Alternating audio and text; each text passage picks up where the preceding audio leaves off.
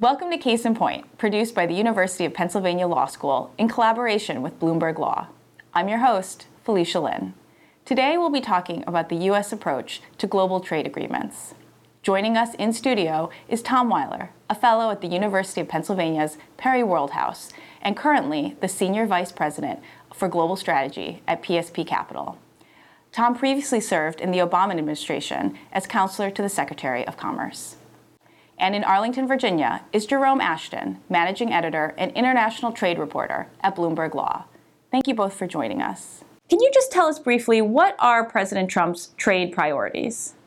Sure, I'd be happy to. The president has several trade priorities, probably none bigger than redoing the North American Free Trade Agreement, redoing agreements with existing trading partners, and fixing, in their estimation, fixing the trade relationship with China to reduce the number of goods that are being allegedly dumped in the U.S. by Chinese companies and manufacturers.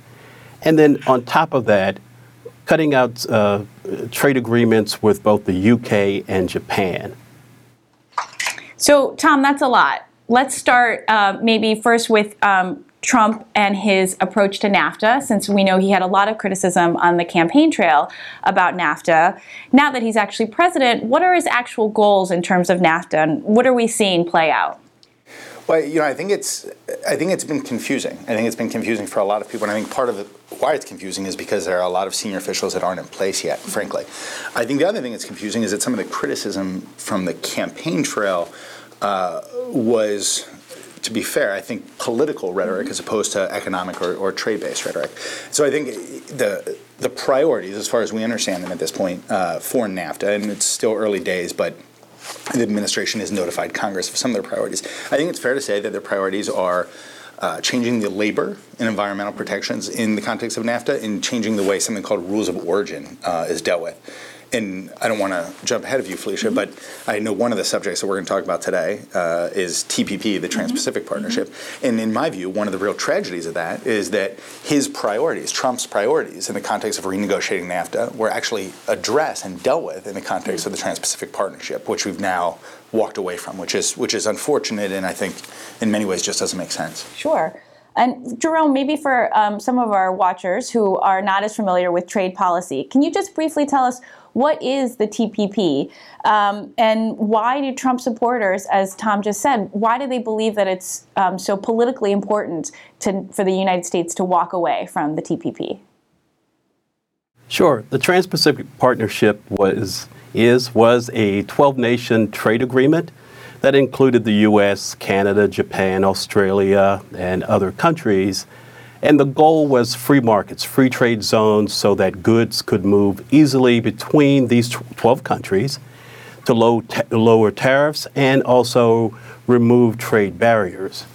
Trump supporters, the president and his supporters, argue that free trade, such as TPP, meant the loss of jobs in manufacturing, meant the loss of jobs in small mom-and-pop shops, and in their estimation was a giveaway to large corporations. But has anything actually changed from the fact that there's an executive order withdrawing the United States from the TPP, given that Congress actually hadn't approved it? Are there any substantive changes in the way American trade policy is now that there's an executive order walking away from the TPP? Nothing yet. So this is still to come. And in fact, the other countries are still proceeding with the idea that eventually, and in their estimation, hopefully the U.S. will change its position. Those 11 countries are scheduled to meet in Toronto in early May to talk strategy. In essence, how do we convince the U.S. that they made a strategic mistake and to get back into the game? So, but to your point, no, nothing other than the U.S. withdrawing has changed the name of the game for TPP. Can I jump in on that for a moment, Felicia? So I think that's exactly right. I think the point about the other 11 parties to TPP going ahead is actually a really important thing for us to understand. I think it'll actually be, hopefully, leaves the door open for the United States to re-enter TPP at some point. The thing that I think is important to remember and this is what TPP did, and I think was at the heart of the Obama administration's trade policy efforts, is that of the countries that are in TPP, 80% of the goods that we import into the United States from TPP countries already come in duty-free. In the United States, we fundamentally have an open economy. Our as-applied tariff rate is 1.5%, which is exceptionally low, which means that most goods coming to the United States are coming in without trade taxes on them, what we call tariffs, right? So they're coming in already. So we have a choice. We either can convince other countries that are, and some of which are a party to TPP, to lower barriers that they have to American products being sold into their market, or the people who make those products can move production overseas to those countries and then sell them into those markets. So Vietnam is one of the critical elements of TPP, one of the critical countries in TPP. Vietnam is a country basically with rising incomes, roughly 90 million people, approximately 6% growth per year. They want what Americans make and what we sell. So we have a choice of whether or not we're going to convince the Vietnamese to lower barriers to our goods so that we can produce here and sell there, or are we going to produce there and sell there? Those are the choice. We have 95% of consumers live outside the United States. So, I mentioned earlier, that the tragedy of all this is that we walked away from this important agreement. And I understand it. I understand the politics of it, but I think it's a real loss. And so hopefully, I think as Jerome pointed out, the 11 other countries that are going forward to negotiate will hopefully create space for us to get back in the game at some point. Jerome, what is your sense? What are our prospects of those 11 countries actually convincing the United States to rejoin? If I were to say today, I'd say not very good at the moment.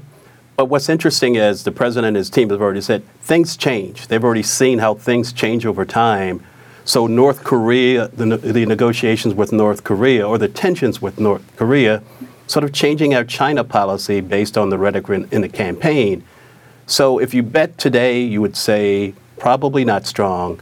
But over time, I think the key point that could help change some of this is that the business groups, in particular, worked hard on this for many years, and they laid out this strategic plan.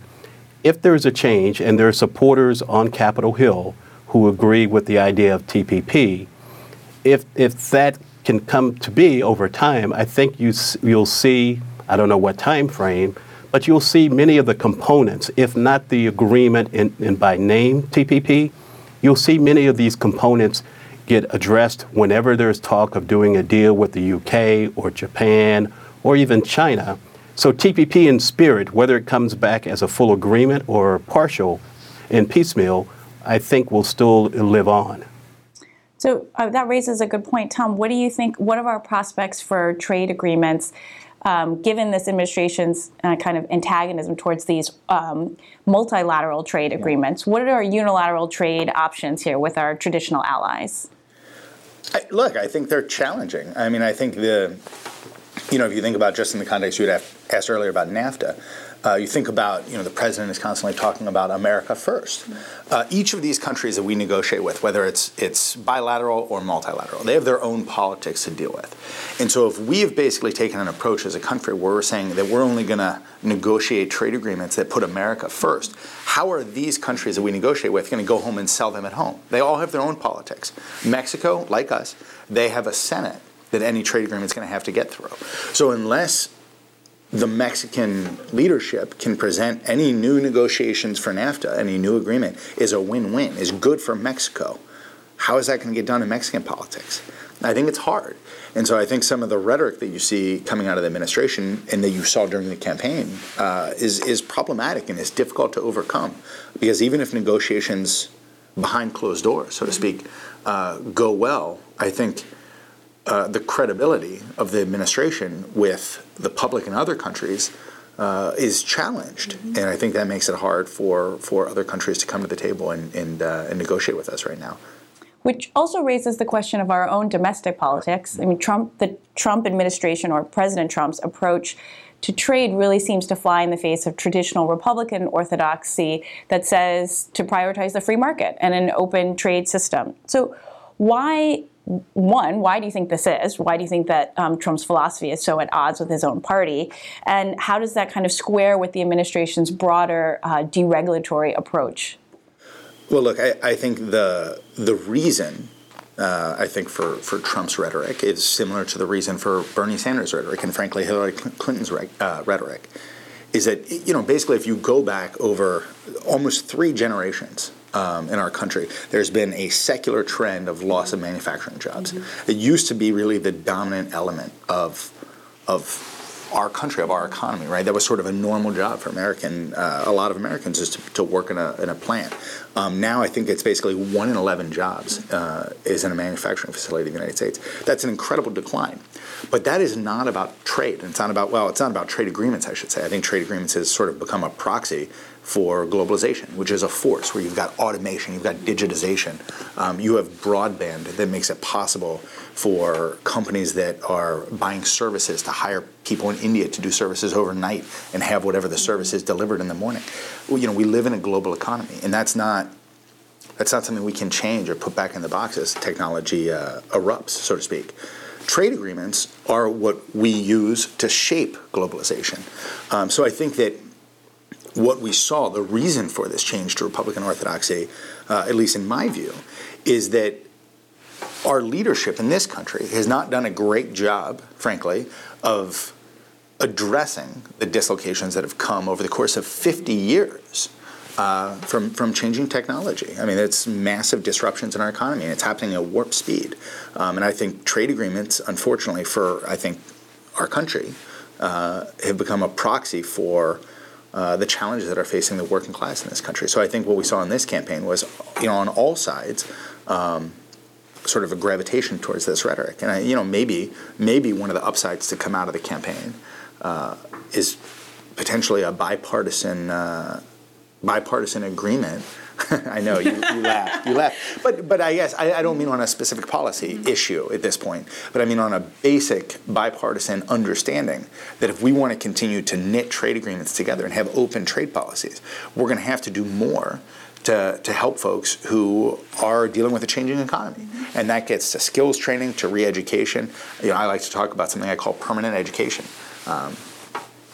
Education in this country, the idea of being trained for a job when you're 18 or 19 or 20 and never having to go through massive re-education again before you retire at 60 is never going to happen. And that's true for any profession. We're filming this today at Penn Law School. I think that's true for lawyers too. I have a friend who he's an eye surgeon. He was an eye surgeon. He's older, let's say mid-60s. And he was telling me about how he graduated from medical school, and I guess would have been the late 70s. The tools that you used to perform eye surgery in the late 70s were completely different than the tools you used to perform eye surgery in 2010. And so you had to continue to be retrained on new tools, and hopefully you were still proficient at it and good enough to do it. But I think that type of retraining is going to have to come to all professions, or else we're going to continue to have problems making economic policy. Jerome, given what Tom is saying about the political reality and maybe even optimism for some sort of bipartisan agreement, what is Congress's role and reaction to the Trump administration's trade policy? The reaction so far is supportive of the president, at least from the Republicans, because during the campaign, as Tom said, trade was such a toxic phrase that people are still on board and still applauding the idea that we're putting America first, as Tom says, but we're getting rid of unfair trading advantages. But over time, most people suspect that reality will set in and we'll realize, okay, we can't stop trading with Mexico. We can't have a trade war with Canada. How do we improve the conditions for dairy farmers, for exports of beef and autos or whatever, to help to do retraining, to make as again, all good points from Tom, to make it sellable here.